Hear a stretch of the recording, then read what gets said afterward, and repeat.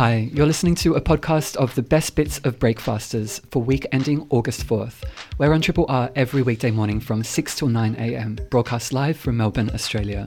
Coming up on this podcast, actor and director Courtney Stewart tells us about Miss Peony, her latest collaboration with Michelle Law, a comedy of beauty pageants, unrealistic expectations, and the business of family. Digger senses spring is coming, and he runs through his checklist for greeting the upcoming season in the garden. And Tilly Boleyn, head of curatorial at Science Gallery, invites us to contemplate the deepest mysteries of the universe, all being explored in the new exhibition Dark Matters. Life is filled with challenges and anxieties. Should perplexing doors really be one of them? We share our door blunders. Simon Bugman Hinckley informs us on the potent combination of traits possessed by kleptoparasites, it's all in the name, and artistic director of Chunky Move, Anthony Hamilton, takes us through his latest work, 4-4. Comedian Jonathan Schuster made an existential mess in the kitchen, but we start the pod knee-deep in brain teasers. Triple R.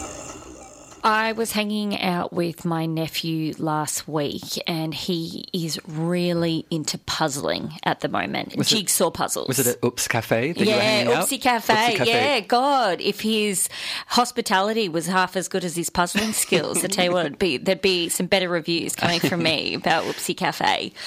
No, so he's about 16 months or something like that, and he's very good. Like, I know I'm probably biased, but he obviously has a good memory and it's just all he wants to do. Puzzle, puzzle, puzzle.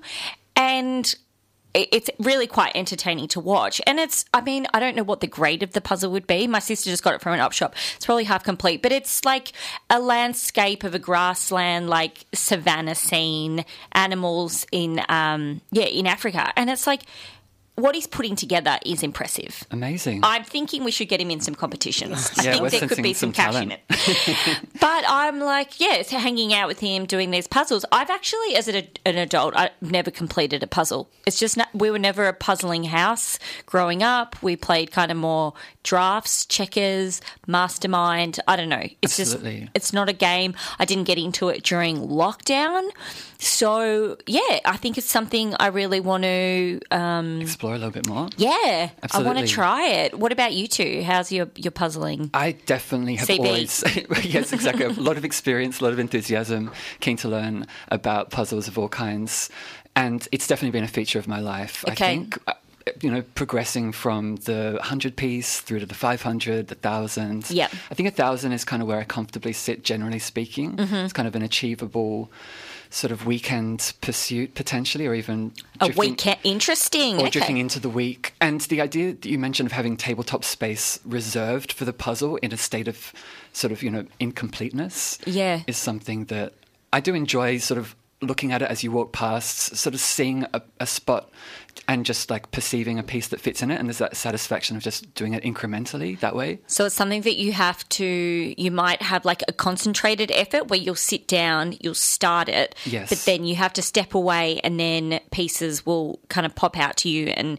you'll piece it together, I think, in a more organic way rather than... Yeah, a mixture of the method of sort of separating by colour or shape, and then, yes, as you say, the more spontaneous additions as the week progresses. This is really insightful because that I was looking at a 1,000-piece puzzle that's in my share house. It's of a landscape. I can't remember where. I think National Park in America. It looks quite detailed, and I'm like, how long is this going to take me? And I did a bit of a quick Google, and I was advised a complex image puzzle, 1,000 pieces, 6 to 20 hours. So there's a bit of range in there. Depending on your concentration. Yeah. What about you, Daniel? I've never got so much into puzzles. Maybe carpet is the enemy of puzzles. Oh, they can get lost. Yeah. Oh, and also it's too bouncy. Oh, I see. Yes, I see. Not that I want to blame a lack of linoleum. But yeah, what would happen if a jigsaw puzzle on the back of it was numbered?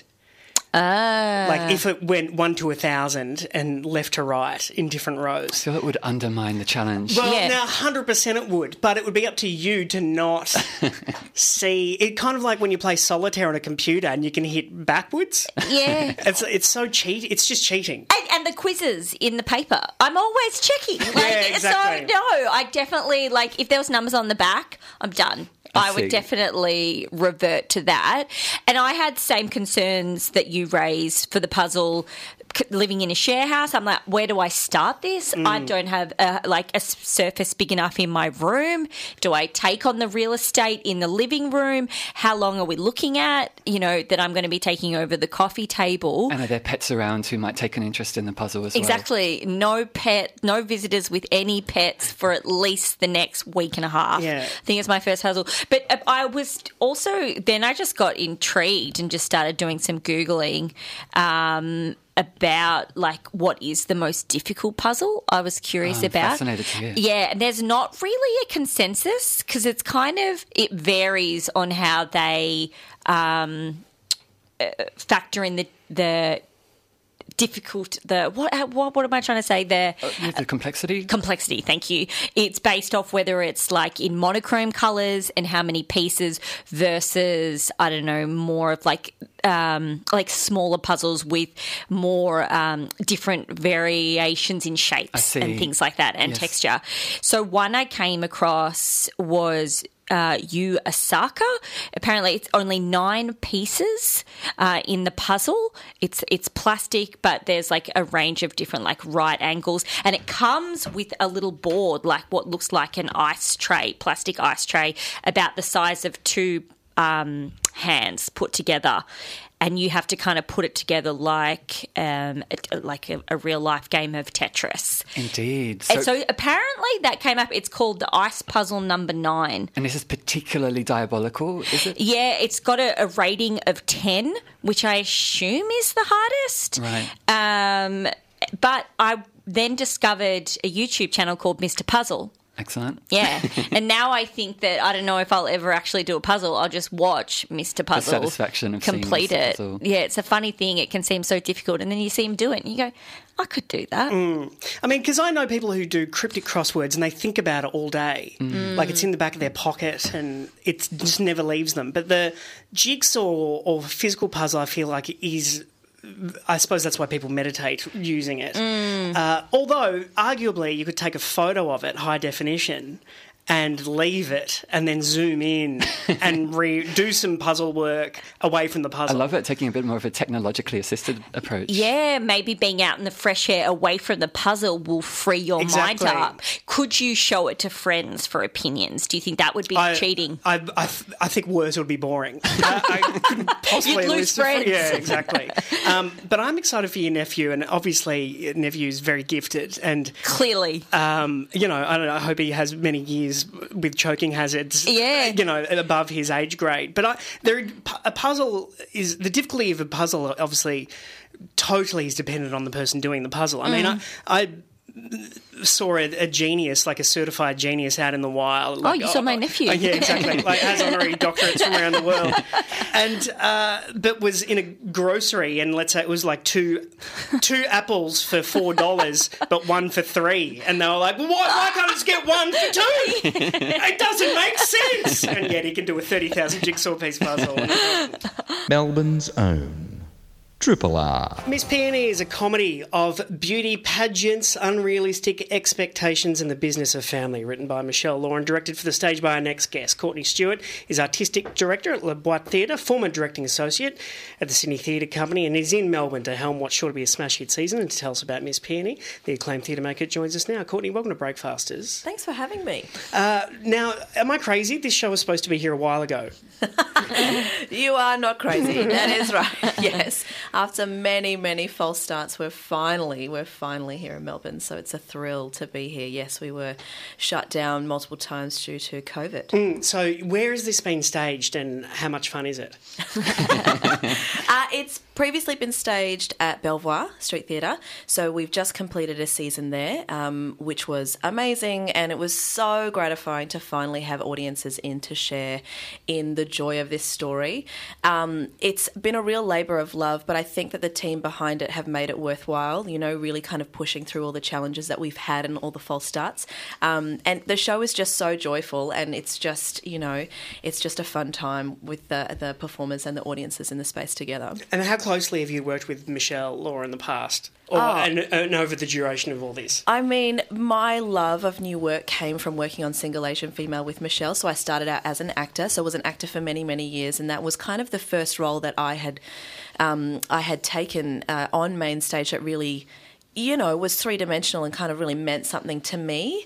And, I became really close friends with Michelle during that process, and then ended up directing her next show called Top Coat at Sydney Theatre Company. But Miss Penny was supposed to happen first. That was supposed to be the next project that we worked on together, but it ended up being, further down the line because of COVID. And there's multilingual elements to this show. Like, how important is that to, like, exploring the different themes that the show looks at of, like, connection and family and... I think it's critical. I think that we rely on language to communicate so much, and I think we really take for granted the fact that shared language kind of supports the way that we communicate with one another. When you don't have that, you have to find other ways to connect, get your message across, reach understanding. And I think that device, the way that it's employed in the piece, really kind of stretches, that theme in different ways. And aside from that, I think we really found an audience with Single Asian Female that weren't necessarily from the Chinese Australian diaspora. Like, there were a huge portion of the audience did come from that lived experience, but it was really for anyone who had any kind of relationship with a mother or a sister, and they really related to that. And then we found that we did have huge portions of the audience that did have English as a second language, and so Michelle really wanted to make sure that her next piece was able to be understood by all of the people that she found in the audience for Single Asian Female. Absolutely. And as with all your work together, it's rich, as you say, with really profound themes, and also deeply engaging and entertaining, and covers a broad spectrum of different forms of communication and entertainment. I suppose we're very interested in how you were balancing the sort of the dramatic and the comedic as a director? Yeah, I mean, I love comedy. I think it's actually the best way to access empathy.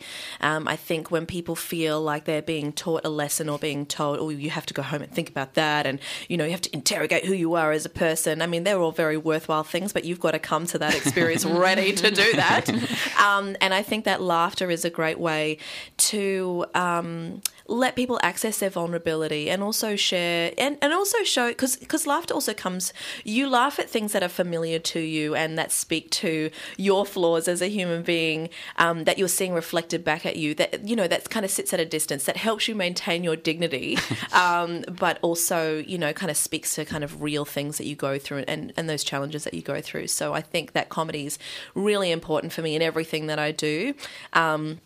Whether the piece is supposed to be dramatic or not, I will always find a moment to kind of have that kind of pressure cooker release for the audience. And I think that's Miss Peony. Like, the politics are there. It's a light touch, though. Like, I feel like the piece just kind of kisses different kind of political themes and interrogations of identity. But really, it is about family. It's about trying to connect with who you are on your own terms, and that being okay, and that you are enough in this moment, and it's great that you're just showing up. Can beauty queens make a comeback? Yeah, I think they should. I mean, look at the Barbie movie. I think that there's a reclaiming of those kind of tropes and myths around, what it means to be feminine, what it means to be a woman and have a female body. And I think that there's a huge kind of feminist lens that people are putting over these projects, and that I think that we do that in Miss Peony as well. Are there any intergenerational issues that pique your interest as a director? Yeah, I think, in the room we have an incredible cast that do span different generations, and that's really, really interesting. I think, speaking specifically from the Chinese Australian diaspora, there's particular politics and cultural norms that we observe in the way that we relate to each other, communicate with each other, and work together. And that's really interesting, putting that in a Western context in a rehearsal room when you're making theatre. That I think translates, to stage in a really great way. Like, we all have, different people from different ages in our lives, and I think it's important to make sure that we don't discount people because they haven't had enough experience or they've had too much experience, or certain people may think that people over a certain age aren't as connected in, and I think that we challenge that, and I think that everyone has something meaningful to contribute to the conversation, because those differences in opinions and allowing them to kind of sit in spaces is how you kind of reach understanding. Absolutely. And with Miss Peony, with the staging, I suppose all of these different contexts offer a lot of opportunities and challenges to present certain situations. Can you tell us a little bit about this part of the process? Michelle Law writes amazing theatre that has a million transitions in a million different locations, and it's so challenging, but I think it's an amazing opportunity to really kind of stretch your craft as a storyteller and a director. And so there's no real opportunity to kind of sit in realism, which is not my preferred style as a maker. I love watching realism, but as a maker, I really love sitting in the more conceptual, heightened, leaning into the theatre making of it, and not shying away from that. And I think that, we do that in Miss Peony. I've really kind of, used the stage. We flip it, there's a ghost, and it doesn't really obey proper rules, which is really fun. I think the audience kind of, loves the messy nature of it. Where are you at with acting now?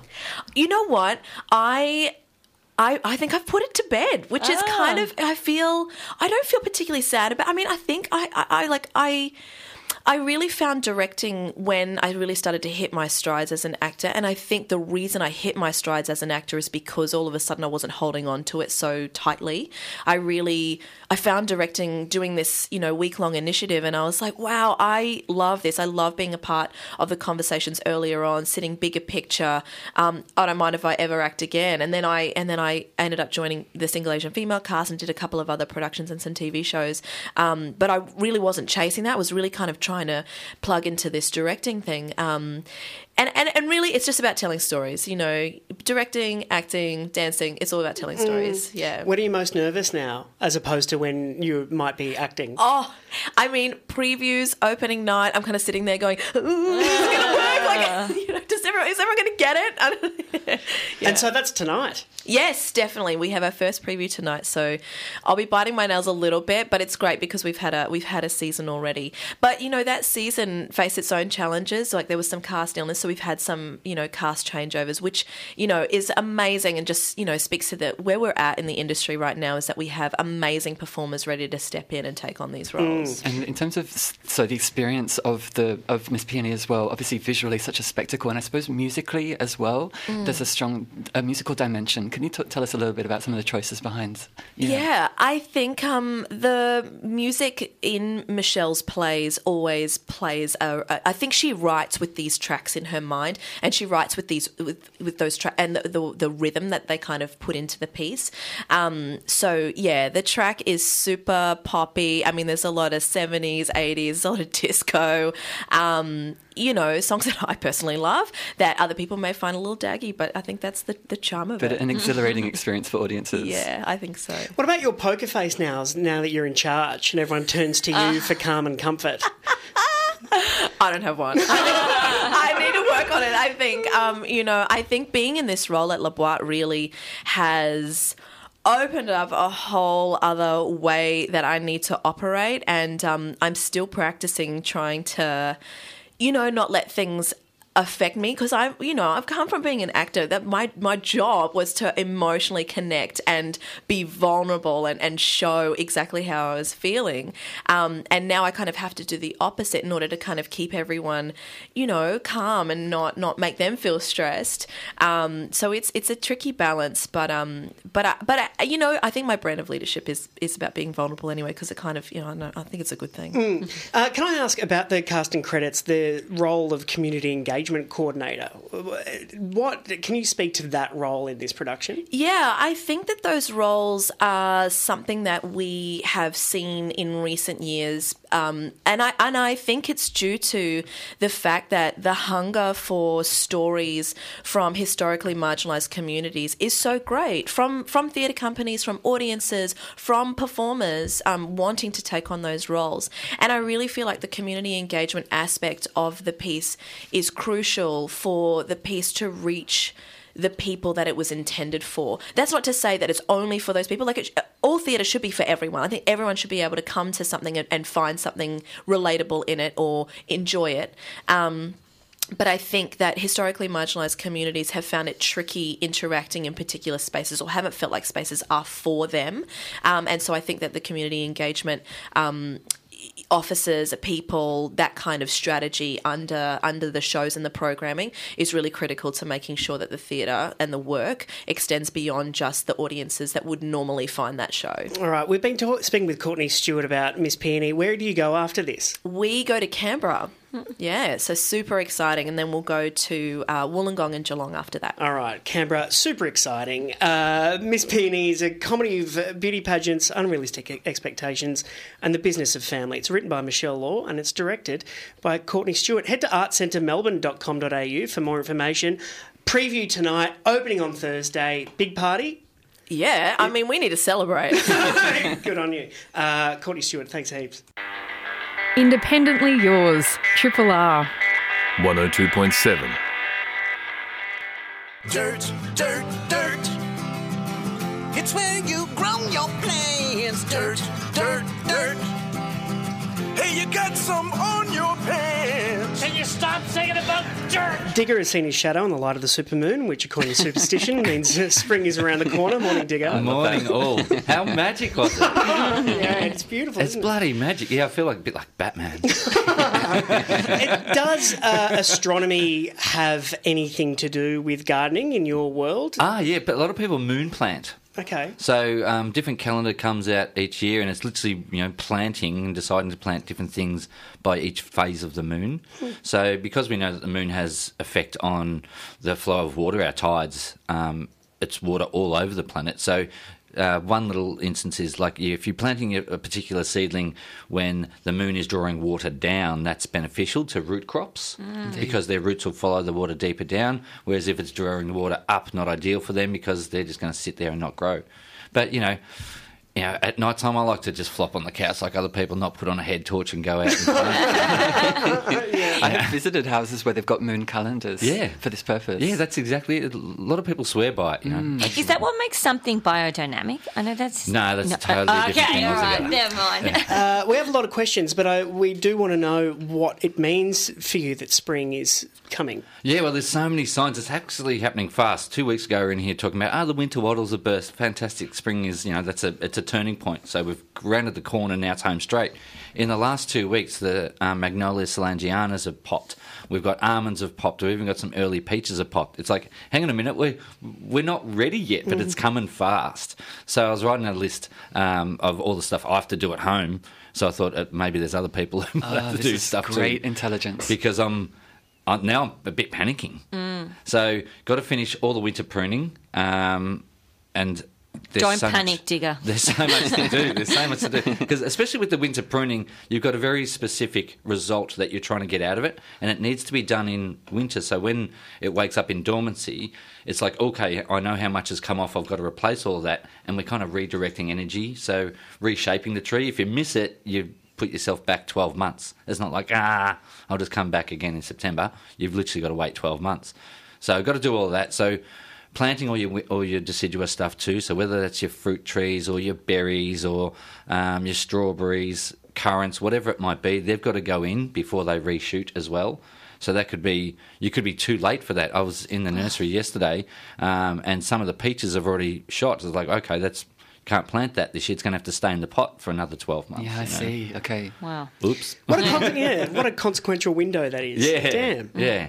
So the other one is my lawns are heaving. Those who live in the clay soils in the northern suburbs of Melbourne would notice that everything's sitting up about an inch. So they're just so full of water and heaved because their clay is so reactional, just up and down, up and down, up and down. So a good time to actually aerate it.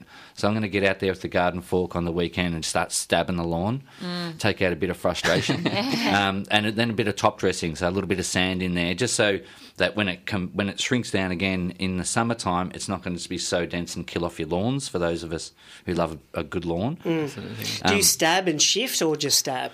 No, very systematic. Start at one corner, stab, stab, stab, stab, stab, stretch your back, stab, stab, stab, stab, stab, stretch your back, and just go until it's finished. Cool. And we talk like foot increments? Yeah, roughly a foot increment, and deep too. The deeper you go, the better. So a full garden fork depth. So if you have to use your foot and, whatever it might be, have a party. That is catharsis. Do you have to have a fork? Any kind of tips for a DIY stabbing?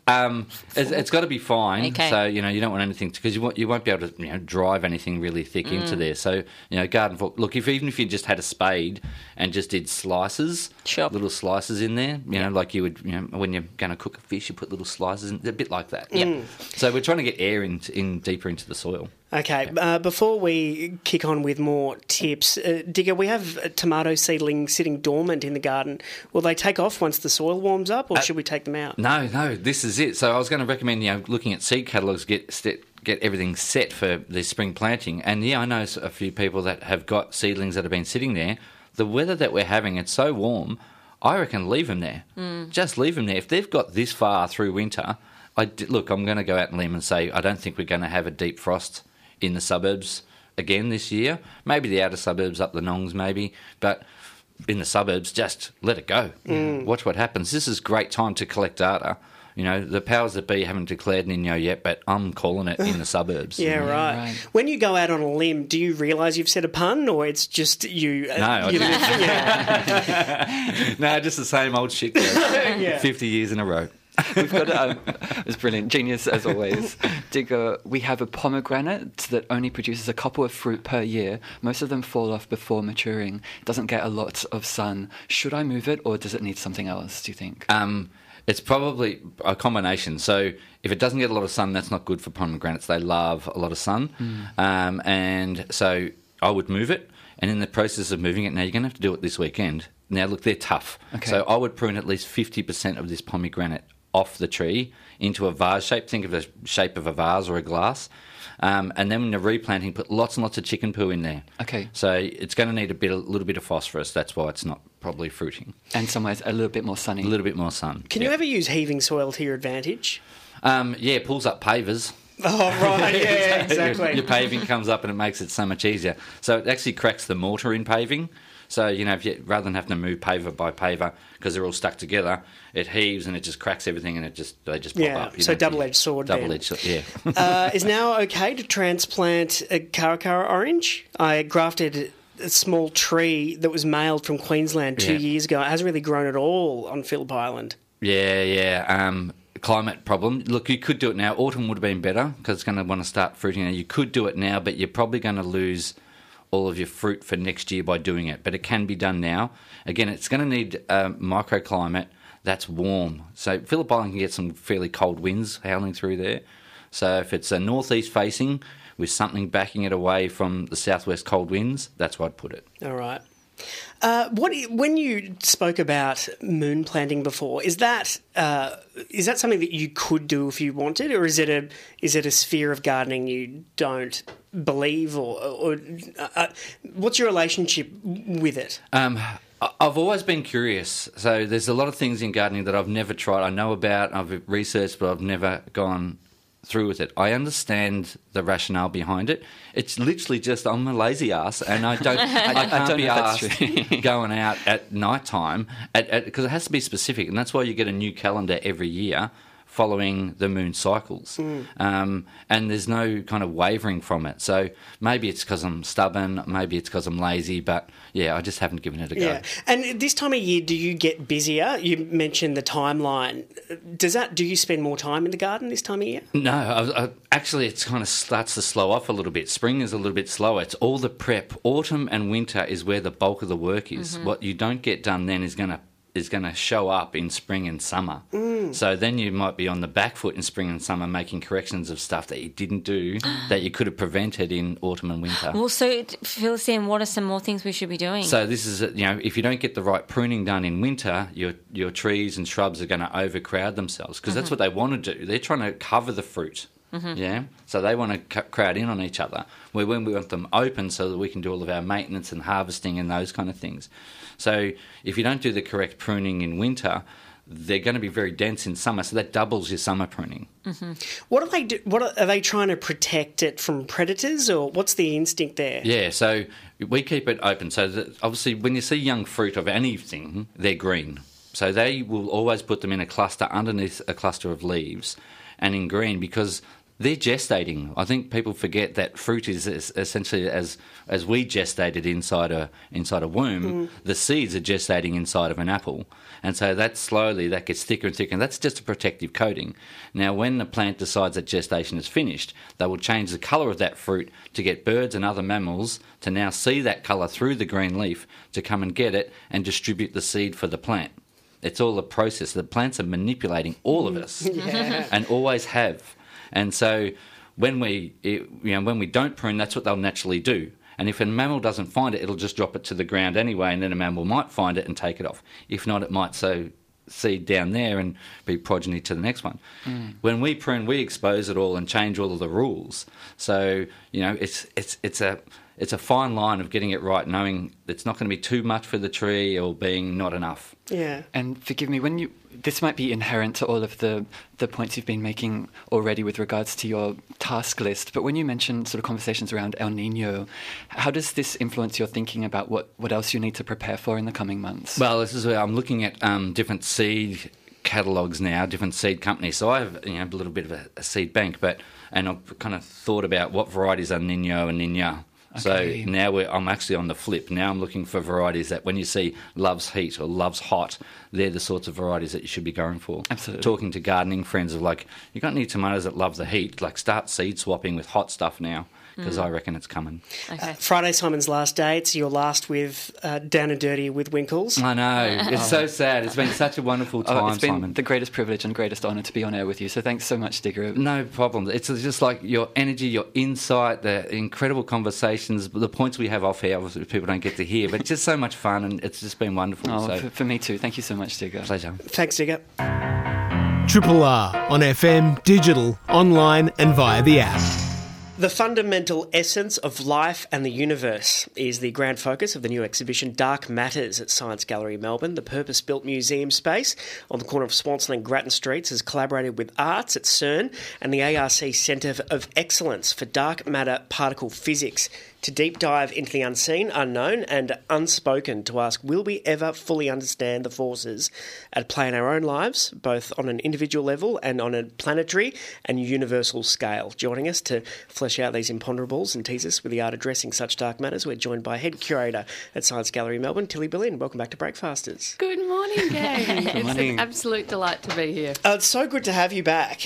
Now, you've managed to, coalesce art and science around the unknown here. What have you done? Yeah, absolutely. I mean, dark matter as a topic itself is such a beautiful metaphor for what scientists and artists all do, which is that pushing through the unknown, looking for the undiscovered yet, trying to make sense of what the experience of to be human and how to interact with the world around us. And there are so many things that are a commonality across all of the sciences and all of the arts. And this exhibition brings and winds those threads together and also bounces actual scientists and artists' ideas off each other as well. Can you speak to the collaboration that you've engaged in? Oh, collaboration is such a magical thing, and sometimes it creates these beautiful things and sometimes it's total mayhem. These two collaborators, Arts at CERN and the ARC Centre for Dark Matter at the University of Melbourne, are filled with such glorious nerds who connect with us in a perfect way because they are really up for having these interesting conversations. So CERN is pretty much the largest piece of scientific equipment on the globe. It's underneath the ground on the Frank-Swiss border. It's a circle that runs for 26 kilometres around, and that's where they keep the Large Hadron Collider, where they smash particles together to look at just the tiny questions of how did life begin, what is the universe made of, what are we heading towards. And they run this Artist in Residence program, and some of the artists that they connect with are the same sort of artists we've been interested in and have connected with here at Science Gallery at the University of Melbourne too. And so a conversation started, and this collaboration has been bubbling away for about 1.5 years of how we connect those scientists, those particle physicists working at CERN, with not only physicists working here in Australia and beyond, but also artistic brains from locally and internationally. So brilliant. We were talking before in media about open plan offices, and this seems like the ultimate open plan where you've got artists and scientists just exchanging notes over the big questions. Well, absolutely, because when you get humans that are interested and engaged and curious in a topic, but are coming at it from totally different perspectives, what you do is open up the possibilities just enormously. I mean, we're not asking artists to come in and build the next part of the next Large Hadron Collider, but what they are bringing is this incredible expertise of coming at a problem, coming at a question from a different way, and opening up maybe the young people who are coming into our gallery space, any visitor who's coming in, but also the physicists involved in opening up their imaginations and their unconscious into possibilities they might not have previously thought of if they're only bouncing ideas off other particle physicists. Absolutely. And in terms of the specifics of some of those artistic sort of reflections, prompts and investigations, I suppose it crosses a number of disciplines too as well. There's poetry from Alicia Sometimes, of course, beloved Triple R broadcaster, and there's also sound installations. Can you take us through some of the programme? Yeah, absolutely. So Alicia Sometimes' work with Andrew Watson is an absolute joy to behold. It's called In This Room, Everywhere. And they actually take that quote from the head of CERN, who had been talking about the concept of dark matter being in this room everywhere. It surrounds us constantly, and yet we cannot observe, touch, see, monitor it. And so Alicia and Andrew have this wonderful way of really pulling in a triptych of a visual piece of video artwork with poetry. They've also woven in interviews with actual physicists, so Professor Alan Duffy, who just speaks in such a lyrical way, it's almost poetry, even when he's talking about his research, and other physicists into their work. So you're sitting in a dark room, and I've got to tell you, when we were doing the open call for this show and got over 360 applications, so many of them started with the line, "The visitor enters a darkened room." And that is hard in Science Gallery because we've got a lot of windows. But this is one of the works that truly has delivered and is in the show as a dark room. So you go into Alicia and Andrew's work and you have got the poetry connecting you to the universe. They also are doing this amazing audio sampling from around the gallery and intertwining it within the work because they're really leaning into that concept of sampling from everywhere at once. So you are sitting in there surrounded by the science, the theories, the possibilities of discovering dark matter that's woven together with Alicia's amazing poetry. Oh, it's beautiful to hear you describe it as well. Very excited to experience this. Another work is by John Butt, who's a local curator, artist, delight. And John's work is umuography. What he's done is create, in lockdown, he created a DIY muon detector. So just from components on the internet, he has constructed this beautiful piece of equipment where he's basically composing a symphony with the cosmos, because this tiny muon detector it pings every time a muon, which is a subatomic particle, which is these things are constantly, safely raining down on us from cosmic rays, passing through us and through the Earth because we are filled with so many empty spaces from a subatomic particle's point of view, just passing straight through us.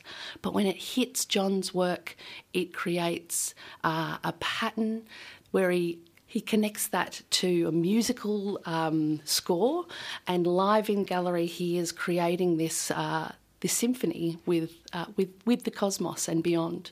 And in Science Christmas, otherwise known as National Science Week, which is coming up very soon, John will be in the gallery and doing a sound piece live for people to come and watch as well. What a remarkable and unique way to listen to the universe. As a science communicator, what's been your relationship with dark matter? Do you feel it's impenetrable? Are you enticed by it? Can you speak to your relationship with it? Yeah, sure. It's such an incredible concept to me that of everything that we know of and observe, that is 5% of what physicists explain to us is the actual universe. So the concept that this 95% of other unseen, unknown aspect of the universe blows my mind, but also it really excites me that as we are on this, we're in this amazing place where as humans we are creating knowledge and technology at such an incredible rate, and yet at such a fundamental level, there is so much still to understand and connect with in our universe or other universes or multiverses. Or so for me, that massive question mark of discovery and pushing forward is a really exciting prospect. Do you ever get fed up with the unknown, though? Do you ever just go, oh, just tell me. I just want to know. Please. Spit it out, universe. One of the questions in one work is called Night Exchanges, and that's where Random Quark, this artistic duo, have actually just made an offering, a provocation for our visitors to step up to their work and say and whisper into this 3D printed ear of what the answer to the question, what keeps you up at night? And we're setting up another one in Science Gallery, Bengaluru, where those exchanges will be going. And we got some of the particle physicists to say what keeps them up at night. And some of them are so beautiful and heartbreaking, because some of them were like, what keeps me up at night? I guess the research that I'm doing about the hunt for dark matter, and I think that my theory is on the right track, but, the universe doesn't need to be kind to me. So it's not as though I will necessarily be alive. I'm part of the journey on the discovery of what it is, but I'm, probably may well be long dead by the time we figure it out. And just watching this beautiful part of a scientist who is absolutely involved in the journey and discovery, has devoted their whole lives to this and is making, steps towards, but the knowledge that this body of scientific knowledge, human knowledge, discovery continues on and is much longer than one human being's contribution to it, I guess. So truly profound. And as you say, a bit heartbreaking too as well. Why do you think it's important that the Hadron Collider or CERN has an artist in residence?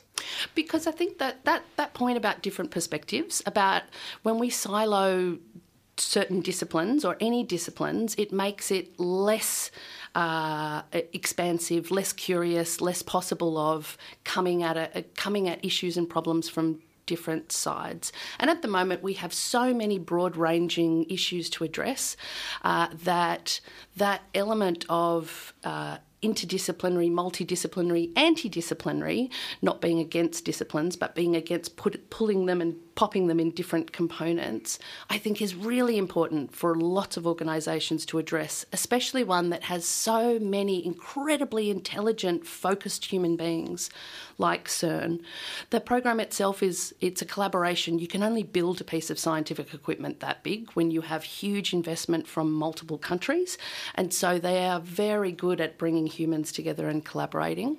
I think that element of bringing in new ways of looking at things, and also showing time and time again the incredible curiosity and creativity that is across the sciences.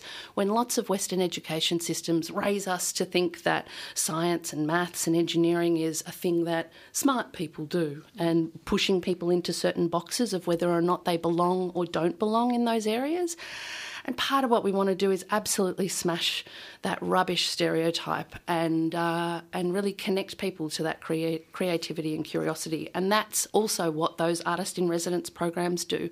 Speaking to so many scientists, and a story that commonly comes up just somewhere in a conversation is that, oh yeah, I used to love doing X, Y, Z, but then I got to a point where I was told I had to choose between creative stuff or science stuff, and I chose science. So at any point in time in your career, also knowing that you can step into things that are incredibly enjoyable and connect you to other ways of thinking and other ways of spending your time. So brilliant. And that's not a negative. It's a huge positive. Well said. Well, the exhibition Dark Matters, the collaboration with Arts at CERN and the ARC Centre for Excellence for Dark Matter and Particle Physics, is on its Science Gallery in Melbourne. Kicks off this Saturday. Yeah. Wander around the Science Gallery Melbourne, and we've been speaking. Do it before the Hadron Collider smashes together and we all get sucked into a black hole. No, it can happen. Tilly Berlin, thanks so much. Triple R. Want to start by asking you both a question. To be honest, I can't believe it's taken me this long to ask you both on Simon's final show. How rude. The question is, have either of you ever walked into a glass door? Yes, Yeah. definitely. Okay. Multiple times, and sometimes the same door, knowing that it was there. In fact, I'm the reason why there is a particular door in Sydney that has orange stickers on it. Okay, Yes. I love this. So you've done it several times. Yes. And I can't even account for it other than I'm in such a tremendous... I'm really excited to get into the kitchen of this house. Okay. And this is the glass door that separates the living room from the kind of kitchen area space. Mm-hmm. And I'm thinking about the food and the conversation, and then all of a sudden my forehead meets this immovable object. So it's a key walkway entrance for you up in Sydney. Okay, Yes. wow. And so now they've got stickers on there. They've done something. Yeah. I'm glad to hear that. What about you, Daniel? I don't recall. I've walked in solid walls that should have been obvious to me, but not glass ones. What sort of house is this? It's absurd. That is truly bad design. Inside a legitimate living space, there is a glass door for what comic effect? Which I was very happy to provide, it seems. I think I can't quite account for the design rationale of it, other than to say it provides for the impression of a greater expanse. Exactly. But Okay. with the ability to kind of partition spaces if you want a little bit of privacy, for example. Okay. I think. At great cost. Yes. Evidently. Is this a family home? Yes. Okay. Yeah, that's Oh, right. wow. And so how many times do you think you've walked into it? Twice. Okay. The first time was tremendously shocking. The second time was just embarrassing. Yes. Okay. This is great. Yeah. I too have also. I ran into a glass door. Oh, that's much worse. I'm so sorry. Oh, I don't know if it's. Well, I mean, yeah, maybe. I guess going at the speed, the impact. It was on a holiday. Those kind of sliding doors that are kind of common in those units, it was beachside up north, and just so excited. The glass was so clean, and running out into the courtyard. I even did the kind of jump to go over the bottom of the door. Oh, It just smashed my head. Look, it was fine. The same kind of similar reasons, just so excited to be on holiday, wanted to get amongst it, great energy, and ran into it. But I don't really know where I'm going with this. I suppose I had an incident with a door yesterday. Not your famous door. No. And I understand that this talk break's going to come off as quite rich, considering I am, for no good reason, constructing like a stage door. For no, Well, I'm fascinated by this story. Me do and this. So the stage door has, we've discovered, become something of the beginnings of a new room. Potentially, yes, because the reinforcements required for the heavy door are just getting bigger and bigger. So I am concerned that we are going to build like a granny flat just to secure the weight of this door that I bought on Facebook. Architecturally designated as a folly? Yeah, I'm. That's what I'm going for now. I'm leaning in because there was like, we'll build the side, maybe we'll have the front, maybe we'll put some pot plants in, maybe we'll get a doormat. Then I'm going to be living in it. I'm living in a folly. Glass door at the back. Yeah. But no, there's this. I had a really embarrassing moment with the door yesterday. I went to a cafe. And it's quite a popular cafe, big glass window and a big glass door. And it wasn't clear whether it was a sliding door or exactly an opening door. So kind of one single handle. I pushed it. Then I was like, it's a sliding door. It's the width. I think that's how I would kind of assess a door to be sliding. It had a big handle on one side and maybe a couple of metres wide. So I was like, silly me, pushed it, no luck. I'll pull it. It's a sliding door. No, I'm pulling it to the right and not going. I was like, okay, I'll pull it towards me. And I am going back and forth. And then I started to get really embarrassed. I was like, oh no. And then I kind of stood back, and I think people would have helped, but they were like, it hadn't gone on long enough to step in yet. They were like, we'll save face for it, I think, was kind of the general feeling. And I'm imagining that such is the ambiguity of this particular handle and its purpose. Everyone was sharing your feelings of confusion, I'm sure. You would think. And it went on for what I felt like an eternity, to the point where I almost was like, I think I'm going to leave. Like, I actually don't think I can endure this anymore, because I'd gotten myself in that point of fluster where you can't really come back from it. And then you're like, am I stupid for trying to push again? Not at all. But none of it was working. It turned out it wasn't a sliding door. I got in, but I was just like, it's 2023. Like, come on, we're going in and out of doors all the time. But it's just how did you get in? Oh, I pushed it. Okay. So it was just... So you were pulling and it was a push? No, so I actually did try push it. It was just a really tricky door. And I'm imagining the weights of the expanse of this glass would have made it seem like it wasn't moving. Coupled with the suction, perhaps. Precisely. It was deceiving in its appearance, that I think it looked like a classic sliding door. I felt like a fool for pushing it at the start. I was like, no, sliding. And I'm like, we're going in and out of these things constantly. Yes. And it's like, I'm surely not the only person. I hope I'm not the only person this has happened to. I'm sure this happens to every single person. And it's just like, come on, let's get on these 2%ers, getting in and out of a cafe. Life is stressful enough. I want a sign there. Yes. And then I was like, I was transported to like the humiliation of running into the glass door. Indeed, they are the source of tremendous amount of anxiety. Well, birds never seem embarrassed. Yeah. I think they look shaken, they look upset, but then they don't slink away. I feel as though they just move on. Yeah. Which is really psychologically inspirational. It is. But yeah, it looks like you had your face up against the glass looking in as though it was closed and that it was a cafe lock-in. The saddest pigeon you've ever seen. Yeah. It was. Yeah, so it's just like, doors I love. I guess, can we make all doors the revolving doors in the city? They're pretty fun. I was trying to think, I'm like, there's so many different types of doors out there. Indeed, but with the glass, I suppose there's an implication of transparency. It would be nice if there was a transparency about how we should operate them as well. Yeah, endless designs. There's a door at basketball. It's like two doors open into the middle, I guess. So there's two panels of wood, and there's kind of a bigger one, and you're not sure whether you push them or pull them either, and you're going in your uniform and you're getting ready to play basketball. I'm with you, though. Life is challenging enough. And then you're like, I don't want to stumble in through the door. I don't want that to be my first impression on the court to my opponents. Yeah. I feel like they could just make you really vulnerable, and we should be kind of sorting this out. I was pushing through a locked revolving door only a few mornings ago, and I had a card and I beeped it. There were two doors beside each other, a revolving door and another door.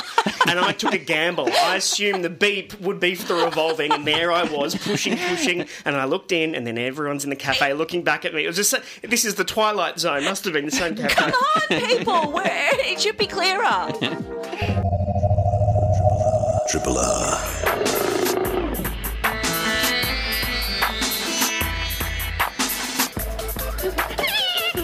With his eye on insects from Museums Victoria, we're joined for Feature Creatures this week by Bugman and renowned card shark Simon Hinckley. Morning, Simon. Morning, everybody. Now, we're talking thieving. We are talking thieving, and I saw a really interesting article looking at plants taking advantage of kleptoparasites, which made me think about kleptoparasites. So people will probably know the phrase kleptomania.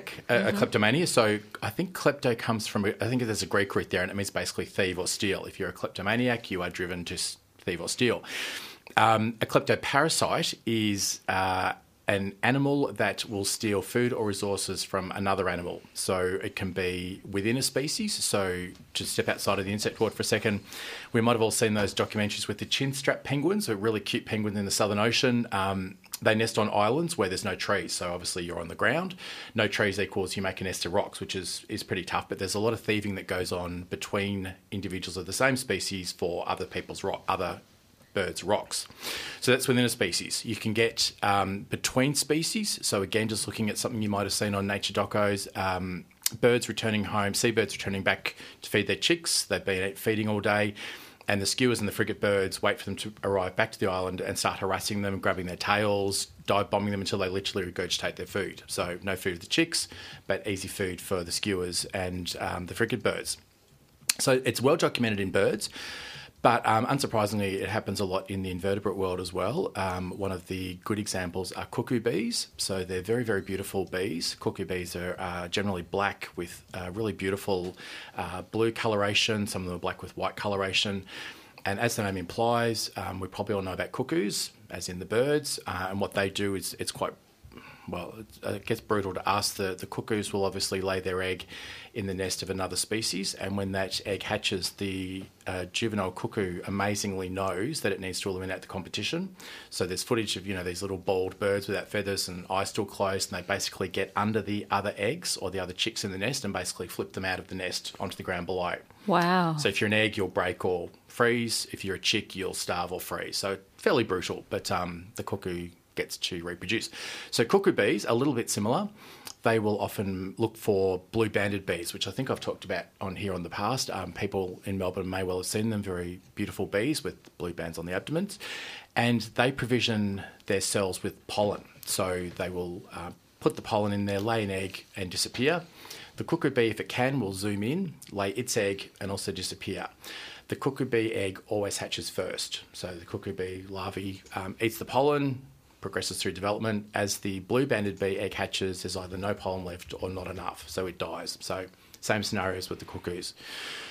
So really interesting strategies of basically trying to thieve, and it can, as I said, can be resources, it can also be food. One of the other ones is there's a really lovely little group of spiders called dewdrop spiders. They're very, very small, just a couple of millimetres, and they have an abdomen that's quite silvery, so it looks like a drop of dew with sort of light coming through it. And what they do is hang out on the edges of the golden orb-weaver spider webs, which are much bigger spiders, which I also think I've spoken about them in the past. But big spiders through Melbourne, and the webs, if you look at them in the right light, have a really beautiful gold coloration. So these little spiders hang out on the edges, and as the golden orb-weaver catches food and has multiple sort of wrapped up bundles in the web, they'll sort of come in and start to feed on that. So lots of sort of thieving going on. Interestingly, one of the groups that doesn't seem to have much kleptoparasitism is the frogs. And I was sort of thinking about why that would be. Anyone, no one has to answer, but does anyone have straight away, why wouldn't frogs suffer kleptoparasitism? Because they're always on the move? That's good. Obviously, if you are a kleptoparasite, you need a host that you can find and that stays still long enough. That's a really good answer, because obviously spiders are sitting in their webs. They're a good target. The other reason is that when frogs and toads catch food, it's straight in, one go, straight into the stomach. If you're a spider, the food is wrapped in the web. If you're a messy eater, there's bits on your jaws, there's bits sort of falling on the ground, but the frog, straight in, down. But I like the movement thing. So yeah, and one of the other ones leading back to these plants is a little family of flies called Mylochiidae, and they're very, very small, a couple of millimetres, and what they are attracted to is basically a combination of insect blood, or what we call hemolymph, and also a pheromone that things like bees give off when they're caught and distressed. So the bees will give off an alarm pheromone if they're grabbed and they're in the process of being caught, killed. And these flies arrive within seconds of that happening. So they're obviously designed to pick up that sort of pheromone, and they'll come in, and as the hemolymph is leaking, there's pictures of a spider will have a honeybee, and there'll be lots of these little flies all over the bee, just basically trying to steal the hemolymph before the spider, praying mantis, whatever it is, can get its go. So interestingly, these very clever, well, in inverted commas, if you can call plants clever, but I think they are, it's a genus of plants that occur right around the world, but these ones that I saw are in South Africa. And what they do is they release a smell that smells like a distressed bee pheromone. So if you're this little fly flying around, you suddenly go, oh my God, there's this amazing huge bee that's gushing hemolymph, and they'll sort of all zoom in. For one of the plants, they end up sort of falling inside, a bit like a pitcher plant, but you want the fly to be able to get out again. So it falls in, it sort of stumbles around, picks up pollen, gets out, and goes off and falls for another plant emitting the smell and falls into its trap, sort of thing. So that's how it spreads the pollen.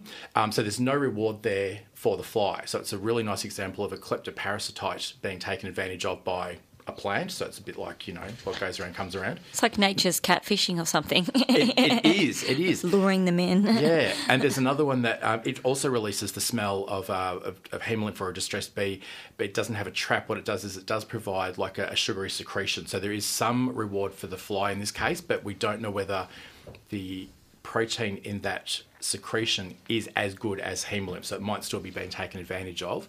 Oh, and I should have said, if anyone's thinking about a kleptoparasite, I mean, the most obvious example is anyone who's ever had a chip stolen by a seagull. Like you can sit down anywhere and the seagull, the pigeon, whatever it is, swoops in, they are your classic kleptoparasite. So in commerce, I suppose they might call it shrinkage, or when you factor in theft or breaking stuff or fraud or whatever. Do you get the impression that nature over-provides to factor in the natural theft? It seems to be there's lots of equations in kleptoparasitism where obviously you save energy in not going out and getting your own food, but you've still got to expend energy in not getting eaten or in sort of whatever method you have. And it does appear that, for example, if it's a really good year, if there's resources everywhere, maybe kleptoparasitism isn't so rife. When times are tough, that's when, like, say, for example, there's a rock slide on the Chinstrap Island and there's rocks everywhere. Maybe there's not the need to steal as many rocks as normal. But when resources are tough, that seems to be that when kleptoparasitism really sort of ramps up. And I mean, I guess also I was thinking about the biggest kleptoparasite, and I guess it would have to be us. I mean, obviously, in terms of taking resources from we do take from each other, whether or not it's pinching a biscuit from the biscuit tin at work or whatever your case may be. But they're communal, Simon. Sorry, everyone. I am the public services. Actually, no, we do get 10 coffee provided, but we don't get biscuits. They are taken from staff members. So we obviously do take from other, we take resources, but of course the classic example is the honeybee. We take from them and we don't really give anything back. So we are a classic and enormous kleptoparasite. Yeah. What about reflexes? How do you think about reflexes very much, and how quickly insects move in order to thieve effectively? I guess there's a number of strategies. So, for example, those dewdrop spiders that are stealing from the golden orb weavers, they're very, very small. So you can have a number of different strategies. I guess if you are a large spider, a golden orb weaver, it's probably them worth trying to take you down. You're actually a meal. You're on their web. You're a real threat. If you're this tiny little thing that's hanging out on the edges, is it worth your effort to chase you? Is it worth eating you? Like you're 2 millimeters large. So there's a number of strategies you can take to make yourself less of a threat by being small, by taking small amounts, by feeding on prey when you're not noticed. So yes, certainly I guess it's that fine line. And it also, I guess, the presence of kleptoparasites might also be influencing the host to develop greater defences. So maybe the golden orb weaver wraps its prey even tighter, has more wrapping around it so you can't get in. It does develop sort of the responses, maybe slightly bigger eyes to go, oh, actually, now I can see you. Now I will take you. So it's, again, that constant thing of the host and the parasite constantly sort of developing strategies to defeat the other. So there are like professional kleptoparasites, and then when insects face like a cosy-live crisis, some people come into the sphere. I would imagine so, yes. Amazing. All right, well, there's endless discussion for this. Where do you think it's heading in the research into kleptoparasites? It's interesting because when I was sort of looking at it, I thought the only resources I've ever seen sort of like growing up with those documentaries very much based on birds. I guess they're a large, obvious, you can see birds chasing other birds and making them regurgitate their food. You go, oh, that's interesting behaviour. When you're talking 2 millimetre spiders hanging out on the edges of other spider webs, it's a lot less easily observed. But it's interesting because in terms of finding things like those pollination stories, it might sound like really annoying. I mean, if you go out and you come home with dinner and someone chases you around until you drop your dinner, that's really annoying if we anthropomorphise it. But in terms of plant species, there's probably a lot of fooling insects, including kleptoparasites, into pollinating them. So there's a lot probably of research to be done there.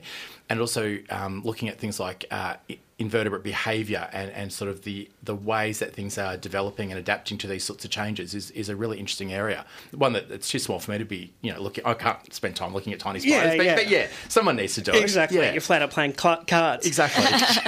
Well, thank you for the term sugary secretion as well. I think they're playing Old Bar this Wednesday. My pleasure. And I guess Simon Winkler's a kleptoparasite because he comes in and steals people's hearts. No, don't say that. He's looking slightly uncomfortable because I didn't promise I wouldn't say anything, but it is Simon's last week, and it's been a pleasure talking with Simon, and well done, Simon, on your work, and you'll be going back to your usual shift, but thank you. Oh, thank you very much. It's been such a great pleasure, and extremely excited. Mum will be back and can't wait to keep listening to your incredible insights every fortnight. So thank you so much. Cheers, Bugman. Thanks. Independent Melbourne Radio 3RRR.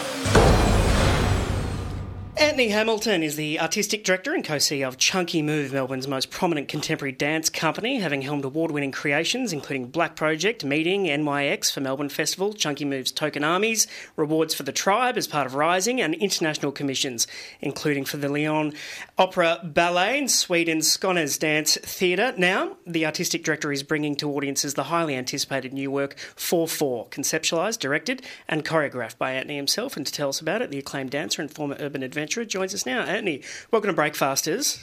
Thanks for having me. Now, this show, can you compare it to, say, in contrast to former shows that have used horses and dogs and eagles and puppets? Yeah, look, the reality is I find it very difficult to repeat myself or to make a carbon copy of the last thing I did, because every artistic creation that I produce in collaboration with the people that I work with tends to roll out in a very unique and interesting way, and it's always a process of discovery of new forms, new languages that emerge from the conversations that we have in the studio. And I was going to say as well, I mean, the one way I've talked about this work is it's a very technical exploration of choreography, which, is a foundation of a choreographer's passion, really. The working into the highly technical, the rigor of the choreography, and really stretching the dancers' abilities and looking at the prowess that they can, get from the technical realization of their knowledge as dancers. But the thing is, no matter how technical you try and make something, it involves human beings. So it ends up being a very emotional expression. And, I think it's funny, I've been likening it to, with the Women's World Cup on at the moment, it is very much like working with a team of sports people and like elite athletes. Rehearsals are like, you have your on days and your off days, and, you're trying to make this thing that's really all about, the mastery of this form. But it's always got this layer of humanity in it, which is all about watching people work through something, and that's the thing that's so sort of, amazing to watch in a show like this. And as you say, it is fascinating the ways in which an intention can evolve. And as you mentioned, something which is so highly technical ends up having a deeply human, dramatic element to it. Could you tell us a little bit about maybe what emerged and what surprised you as the work developed? Yeah, well, I suppose if I talk about like in relation also to previous works, one of the foundations of my work is this deep integration of forms. So choreography is really just one part of an expression, that involves a real deep attention to the space and attention to the architecture, to the materiality of things and the world that we live in, and the fact that we're surrounded by sort of, built environment and architecture, and so this integration of forms is often at the center of choreography. It's often about how dancers manipulate and move with material objects, which has its own kind of like nerdy, nuanced kind of thing about it that again, like choreographers will be deeply interested in. But with this work, one thing I really wanted to do was strip away a lot of that and get really, really back to the body and back to the ritual of dancing. That that deep connection that we have to rhythm and to movement, and really push the dancers in that direction. Again, it's sort of like, from my point of view, it's really a pleasure to dive deep into that and to sort of, get rid of a lot of that sort of extraneous material and just focus on the abilities of these incredible performers. I guess something that probably emerged with this process came from the individuals that I'm working with. So the dancers in this show hail from very different creative backgrounds. We have dancers who their foundation is freestyle hip hop. or house or crump, and then we have other dancers in the show who do come from a more, the more traditional contemporary dance field and the modern dance lineages, of Europe and North America. And that kind of, connection to different forms really drove a very different practice in the studio. My history as well is very kind of mixed in terms of the training that I had. I had street training. I was a b-boy and breaker through the 90s and early 2000s, but I had a whole lot of formal training in classical ballet and all of the modern dance techniques, Martha Graham technique, Cunningham technique, and all these, the known sort of, foundation techniques, for contemporary dance. So, it's been great to sort of dive back into this world as well, where you have, a different sort of process of working together on the floor. Absolutely, and 4/4 becomes the meeting point of all of those different traditions with that sort of metronomic rhythm that you're talking about as well. Yeah, that brings me to the music, I guess. So I'm working with a long-time collaborator, Alastair McIndoe, on the music. And a little bit like the choreography, we went, you know what, we've got to strip this out. We don't want any kind of like, nothing to hold on to. It's like it's pretty hardcore and intense because it's so minimal with the music. So we worked with the idea of a metronome as a foundation for the entire sound design. So it really, and the metronome, of course, is the timekeeper for many forms of music. Across many different cultures as well. So there's timekeepers in, Indonesian gamelan music, there's timekeeper in Western orchestral music as well. So, it's really interesting to use that as this it's like the heartbeat of the piece really, It really focuses the audience as well because it's just like the clocking of the ticking of a clock, it's just like it's incessant, it's there. But what we do is we have a lot of fun deviating off the time signature of just a square beat and doing a whole lot of polyrhythms and crazy rhythms and stuff that the dancers have to count. And the dancers have a hell of a time trying to count it. And you see the stress and the tension in their face. And so in that sense, it really is about not necessarily just watching people, doing the thing that they're really good at. It's also about the struggle and the effort and the sort of, the demand that's placed on them. And it's really kind of intense to watch them sort of go through it. It's cathartic for them, And what about the idea of dance? Because you describe it and it sounds almost, it's beautiful in the stress that we're all under and the art that's created from it. But it is, and you've spoken of this, ephemeral. I can't imagine what talking about dancing on the radio must be like. That's ephemeral meta tenfold. How do you all get on the same page psychologically? Do you start a rehearsal in the same way? Is there consistency to the method? Everyone's got their own lives. How do you bring everyone psychologically into the same spot? That's an awesome question because really you're right. We have such a focus on language and speaking and writing things down as a method of communication. When you're starting with your body and when the foundation of your worldview is through the form of dance, you approach space and interaction with people in a very, very different way. It does give you a different sort of perspective and a different frame to view things through. There are times where we'll be in the studio and we'll set ourselves an agenda and say, okay, today we're not going to speak at all. We're just going to work with the body. And what it does, I guess, is a kind of meditation that emerges where your attention to your surroundings, the distance between you and other people, you become hyper aware of it, so much more hyper aware. And so there's a whole lot of learning that really, comes from the process of making dance as well. And you can shed a lot of, the everyday kind of things that you do and use to sort of make meaning out of your life. And it's a very rich experience in the studio. But at the same time, in a sort of leadership role and driving the room and, being the director of the show, it's really about holding people as well and making sure that everyone feels, secure and that they can be confident and they can try things and express things in a safe way, and feel vulnerable and okay with that. Because actually, being a performer is a very vulnerable position to be in, You've got this dynamic between the stage and the audience and nothing in between. And it's a lot of responsibility for a performer, and it's a responsibility for the audience too. But hey. That's it. And in terms of the extraordinary performances, I understand that each of the 8 dancers remains on stage for the entirety of the performance. Is that right? Yeah, that's right. It's interesting how, works kind of just emerge. And, sometimes, as a maker, you're very particular about the way you want to organise a situation in a stage, on stage. And other times you just forget certain things and you just let things roll on and you just get very fixated on detail and sort of obsessive about the choreographic process. And it's just now you're going to do this and now you're going to do this whole arm thing and gather together and run over there and so you just get obsessed with detail.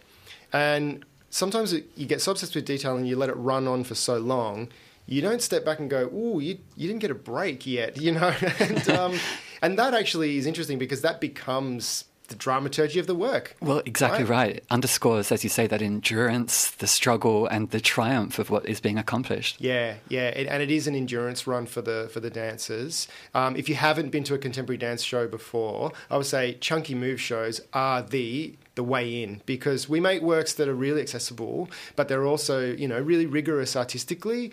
And I think that, getting that sense of like watching dancers in this space of like endurance is, if you're new to dance, you'll be coming back, because it's, and I keep saying this, if you love sport, come and see this, because these guys are like elite. Absolutely. Yeah. Yeah, and I mean, it sounds incredible and I cannot wait to see it, but continuing, I guess, with the parallels with the Women's World Cup, how are all the dancers going, preparation in the lead up to it, everyone in good health, everyone's calves okay? Yeah, that's an awesome question as well, because it's true, you've got to manage injuries, you've got to manage people's energy levels. It's a fine-tuned machine, the work and the way that the dancers, work together and support each other through it. So far, so good. Great. And we're well versed, at working in a space in which we're, managing people's bodies and mental state as well. Absolutely. Well, not to dwell on injury, but I can't stop thinking about one of yours. On a marble floor. How you're laughing, which is such a relief. How do you think about the body and its vulnerability? Are you talking about when I did like a back somersault on a concrete floor in New York and I was breaking? Yeah, that was a long time ago. I don't know where you pulled that from. That's amazing that you got that info. But yeah, so for me, managing injuries, I got to say I was a little bit more loose about it. Coming up, I never really looked after myself all that well, and oftentimes I've had injuries that I just accept as a new condition of my body that I just work with. But I mean, thankfully, some people have like a lot of problems with their knees, like dancers have problems with their knees a lot, but mine have been pretty robust. I'm 44 and I'm still getting down, so it's all good. Yeah. Can I ask just finally, how do you settle on the number of shows and the stretch of the run? There's a lot of factors that play into that. If it's in a festival context, which it's not. So we are outside of festivals. We're between festivals, which is actually a nice sweet spot to be in because, not a whole lot of competition right now, which is good. But, it really sort of depends on a bunch of factors like that, like, where our audience is at. And we track that all the time. We look at what else is going on in the kind of, in scene and, Well, catch this while you can, because Chunky Move's new show, 4/4, premieres Tuesday, August 8 until August 12. Yes. And it's from the mind of the artistic director of Chunky Move, Anthony Hamilton. Head to chunkymove.com perhaps for more information. Yeah. Anthony, great pleasure to have you in. Thanks so much. Woo! That's right. Triple R. Today I might be mad. Tomorrow I'll be glad. 'Cause I'll have Bobby on my mind. That's the Friday Funny Bugger music. And it's a good day because Jonathan Schuster's with us. Morning, Jonathan. Good morning. How are we? Are we well? Definitely. Great. Yeah, thank you. I hope you're doing well too. Yeah, you too. Congrats on your last day. Thank you. It's been a pleasure. Great music taste always. Thanks, Jonathan. And your voice is a very soothness to it, which I like. Thank you. But very much looking forward. Today we are celebrating the imminent return of Monique as well next week on Monday. Can't wait. Never played Computron. What do you mean? Is that your name? Is that that was your band's name? Yeah, Simon totally snubbed Computron. Oh, every time I'm on here, I play it. Like, it doesn't need to be on here anymore. Yeah, exactly. It's embarrassing. I just want to talk about onion relish. Cool. Anyone ever made it? No, I'm very excited to hear you discuss the subject. It's the worst thing. I don't know if anyone... if you're out there and you make onion relish, well, congrats. Do you like onion and do you like relish? I think it's fine. Yeah. You know, it's nice on sandwiches occasionally, but... it can really elevate a meal, for sure. Yeah. Caramel notes to a dish. Definitely. Sweetness. And I had a big bag of brown onions in the pantry, and I noticed I'd cooked eggs perfectly the last 2 times. Yep. And I thought, I'm ready to move on. I'm ready to try something new. I'm a foodie now. Love this. Can I ask, how did you cook the eggs perfectly? What was... I'm a fryer. Yeah, great. And then sometimes you flip them over and it's perfect. And it was great. So when did you have the epiphany that you were a foodie? Was it when the egg on the second side? Or on the second time I cooked them, they were perfect. They were like a little bit cooked. They were mostly cooked, and then it's like super like drippy on the inside. And you thought, I've arrived. I can see the dreaminess in your eyes as you recall that moment. Yeah, it was great. So I thought, all right, I got this onions. I'm going to do something with it. I should have gone with like an onion tart, but I decided relish would be nice to maybe have it, and then if it's enough, I can give it away. Like it's a nice gesture. The gift that keeps on giving. So then I had all the ingredients. I googled onion relish. I had balsamic vinegar, brown onion, brown sugar. And I thought, I'm gonna do this. And then it said sterilised jars, which I didn't have. And I just, at the time, I realised I know nothing about anything. And I was like, sterilised jars, that's just clean jars. This is explaining the food poisoning going around the West. Yeah. No.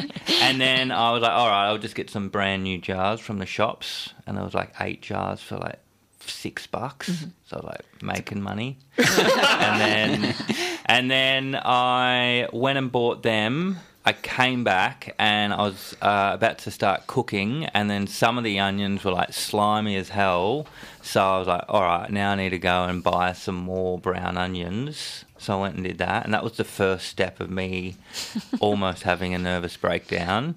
Okay. Got these onions, brought them back, then realised that sterilise just isn't clean. You've got to sterilise them. Have you ever sterilised? Is it boiling anything? water? I mean, tell us the process. There's a lot of processes, and one of them is boiling. One of them boiling. I was like, all right, how do you sterilise it? And one was boiling, so I was like, how do you boil it? And then I looked it up on the internet. It said to sterilise, boil 10 minutes at altitudes of less than 1,000 feet. At higher elevations, boil 1 additional minute for each 1,000 feet elevation. Is that actually... Did you make that up? No. That's what happened when it came up. I looked and I was like, all right, well, that's annoying. And then I was like... You have to know how high you are above sea level. Exactly. And I was like, that's annoying. I was like, what is sterilisation? What's the point of it?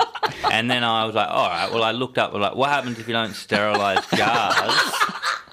And then it came up with, are you familiar with botulism? No. Yes, I am. So botulism, I was like, what's botulism? And then I looked it up and it said, you cannot see, smell or taste the toxin, but taking even a small amount can be deadly. So I was like, all right. So then I Googled elevation of Melbourne and we're at 31 metres, which is way... Well under the threshold. Yeah. I don't know what the feet of that is, but I was like, that's not 1,000 feet. And then I was like, what's the highest point of Australia? And then Kosciuszko, if you're boiling your jars and the peak of Mount Kosciuszko, you would have to boil it for 16 minutes. Okay. So it's crazy that they do that. Anyway, so then It's a really high stakes, high octane life of a foodie, isn't it? I know. It's crazy. And then I was like, well, that's so annoying. And I was like, all right. But then I found out another way to sterilise. You put the jars in the oven. The oven is my favourite method. And then the lid's in a boiling water. Exactly. And then I did that. And then I wasn't even up to the onions yet. I I cooked a kilo of onions, and I don't know if you've ever chopped an onion before. Yeah. Worst part of the meal. I had to cut up like heaps. Anyway, started crying. Very reflective time. Was it the tears from the onions? Was it the recent breakup? Was it the... Don't know. And it was genuinely the worst time. Sterilisation debacle. Really quick. And it was like, why is it called relish? You know, that's a good thing. Right. You think they've smuggled in with the word some self-praise? Absolutely, because it's not that good. And it's like $3 a jar everywhere else, and it's like, it's not even... Anyway, so I made it, and I popped in the pantry, and... I love how much detail we got with the sterilisation, and then you're like, so I made it. It's in the pantry. Tell us more. Yep. Go in. How was cooking the onions? It was fine. Yeah. Have you cooked onions before? Yeah, I love the smell. Good. Yeah, I do like. It's and incredible. the brown onion was the brown onion with the brown sugar. Like it's all nice. And then sautéing this for a long time, so it's a bit of a meditative process as well. Yeah, so that was good. I didn't mind that. And early on, I just thought that I would pop it in a Tupperware container and it would be done and I would enjoy myself. But then I just had to put it in jars, and it says like store 6 months, which I don't know if it stores for 6 months or if I can eat it up until 6 months. So then it's now just... I hated it so much. They're just in my pantry now. And in 6 months' time, I feel like my sandwiches will be mildly better. Or I'll have botulism. I don't know. But it was so annoying. And I'm never doing it again. And if you love relish and want a jar... Hit me up. I've got 3. Right. And it's imbued with the deep existentialism. Yeah. Where do we catch you? If we do want the jars, is there a gig or is there a... hit me up on Instagram. Instagram? What are you, Jonathan Schuster? Jonathan Schuster. All right. I hate people with handles because it's like so hard. There's everyone's different names. It's annoying. Yeah. Keep it straightforward. Keep it simple. Yeah. All right. Well, Jonathan, good luck with your next dish. Thank you. Thank you. Triple R. You've been listening to a podcast of the best bits of the Breakfasters, which is the Monday to Friday breakfast show broadcast live on Triple R from Melbourne, Australia. Feel free to get in touch with Breakfasters via Facebook, Twitter, Instagram, or via the Triple R website.